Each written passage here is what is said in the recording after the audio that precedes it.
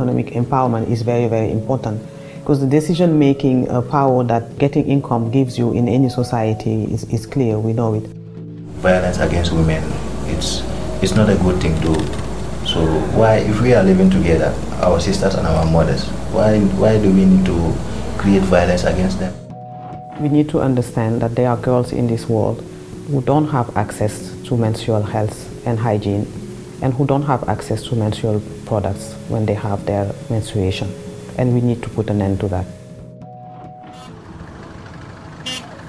You're listening to The Lid Is On with me, Connor Lennon. This is the second of our mini-series recorded in the Gambia, the smallest country on the African mainland, which has been going through a transition to full democracy, stronger institutions and a more developed economy since the end of a dictatorship that lasted more than 20 years and ended in 2017. The UN has been a strong partner in this transition, and several agencies, most of them based at UN House in the capital, Banjul, are working closely with the national and local authorities, as well as civil society, to accompany Gambians on this journey. Improving prospects for women and girls is an important part of the transition, and many UN programmes, whether related to climate, migration, or any other area related to development, have a gender element to them.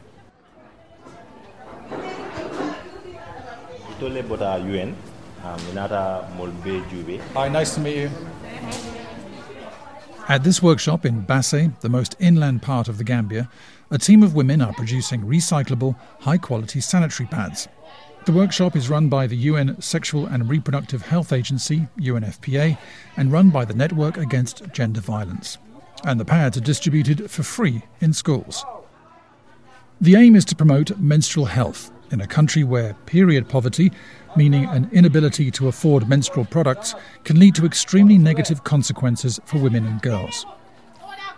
Nde Rose Sarr, the head of the Gambia office of UNFPA, explained why projects like this are so important for women in the country, particularly in places such as Basse. Basse is in the upper region of the Gambia. It's a rural area. There are a lot of girls who stay out of school for many reasons. So it was one way of, first of all, keeping some of the girls in school, but also the component of women's economic empowerment is very, very important. Because the decision-making power that getting income gives you in any society is clear, we know it.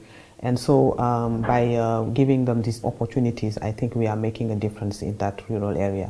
The issue of period poverty is across the country, yeah? But if you are in a rural area, it's even more acute. So you will menstruate and you will not have access to sanitary pads, whether they are disposable or reusable. And so we came up with this project knowing that some of these girls will not go to school because of the lack of sanitary pads. And it's also a way of empowering young women in those communities because now they have a secure job using the machines to learn new skills, and also at the same time helping their communities get what they want. Girls might have to take a considerable amount of time out of school every year. At least a minimum of 5 days. So it's a lot per month. It means that you've missed 48 days or 50 days out of a school year. It's a lot.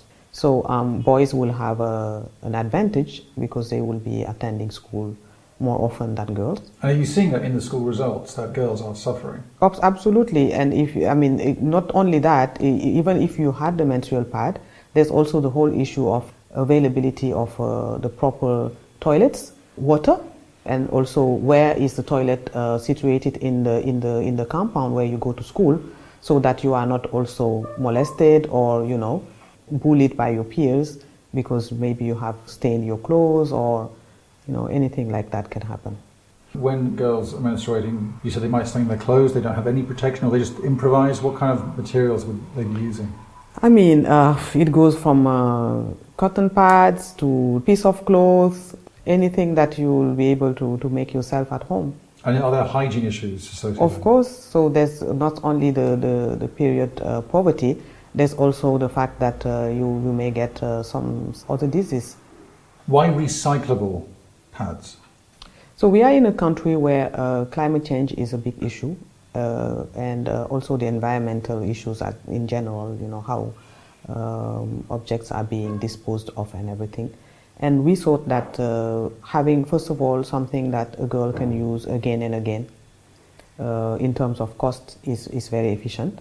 And second, the fact that it's not going to be thrown out in the environment, which happens with the regular disposable pads, is one way of contributing to the limitation of climate change.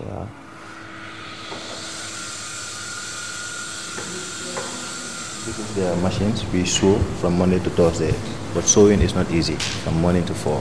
So it's good at least a day, even if we don't do nothing, at least we do a lesser work. This is David Akedi, a former social worker from the region and currently the manager of the workshop.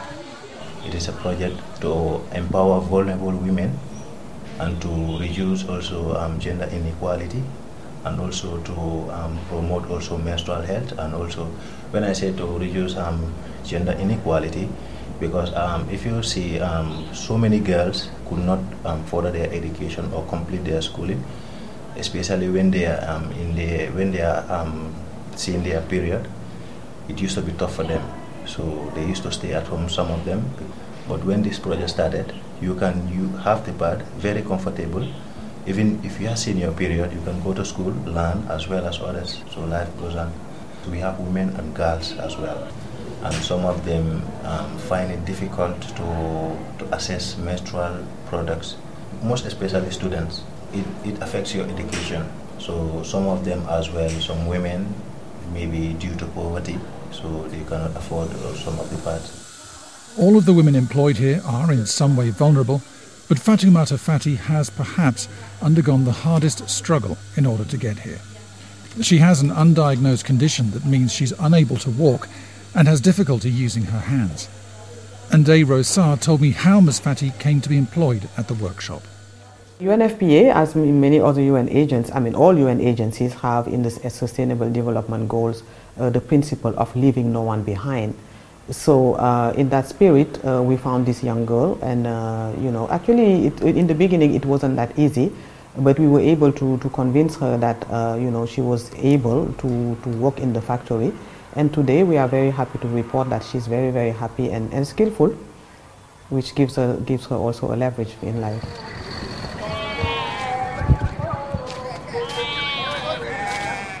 Monday to Friday, Ms. Fati leaves home early, pushing her wheelchair along bumpy, uneven dirt tracks to get to work. Sometimes a passerby will help her to navigate the more difficult passages. Sometimes she has to manage on her own. The journey usually takes her about an hour, but during the rainy season, when some roads are impassable, it can take more than 2. Comparing the distance from our home to the workplace is not easy because it's far, and our wheelchair is not also up to standard, which is also another challenge to her. Materials from the table behind to her machine, she will snap them, put buttons on them, then from there they will be packaged and be kept.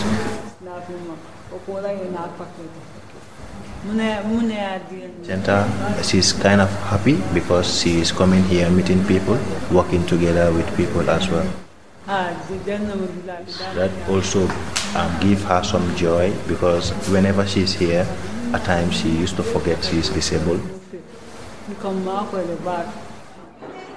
David Akedi, working every day with his team of women, is clearly dedicated to supporting them, but he admits there's a long way to go to change attitudes. I have friends, male friends. They see me, wow, you are always there for women. You are always backing women. I say, no, you don't understand. If you don't do social work deep, you won't understand. Why bothering violence against women? It's not a good thing to do. So why, if we are living together, our sisters and our mothers, why do we need to create violence against them? There's also a long way to go to safeguard women's reproductive rights and health in the Gambia. But as Ndeye Rosar from UNFPA told me, the impact of this project is already being felt. The menstrual pads are distributed in communities. We go to schools, and when we go to those schools to distribute the pads, we also take the opportunity to talk about bodily autonomy, comprehensive health education, so they know more about their bodies, what is happening to them, what is okay, what is not okay, someone not touching their breast and all of that. So it gives us also the opportunity of talking about sexual reproductive health with these young girls. And it also gives them the opportunity of getting these pads that they can take home and use at least for 6 months until they can come back and get more. It's important to teach young girls how to take care of themselves when they have their menstruation, and also to talk about the access to menstrual products when they have their menstruation. We need to understand that there are girls in this world who don't have access to menstrual health and hygiene, and who don't have access to menstrual products when they have their menstruation. And we need to put an end to that. Nde Rose Sarr, head of the UN Sexual and Reproductive Health Agency in the Gambia, ending this episode of The Lid Is On. Thanks to the UNCDF Gambia team and the UNFPA team for making this episode possible. We'll stay in the Gambia next week, where we'll turn to an issue facing every country, the climate crisis. Here, one of the main consequences has been more unpredictable rainfall patterns and flooding. Like many other less developed economies, the effects of the crisis are having a disproportionate effect on the Gambia, where most people have few resources to help them cope. We'll find out how the authorities, the UN, and the private sector are trying to adapt to this new reality and make the country's voice heard on the international stage at the UN Climate Conference, better known as COP.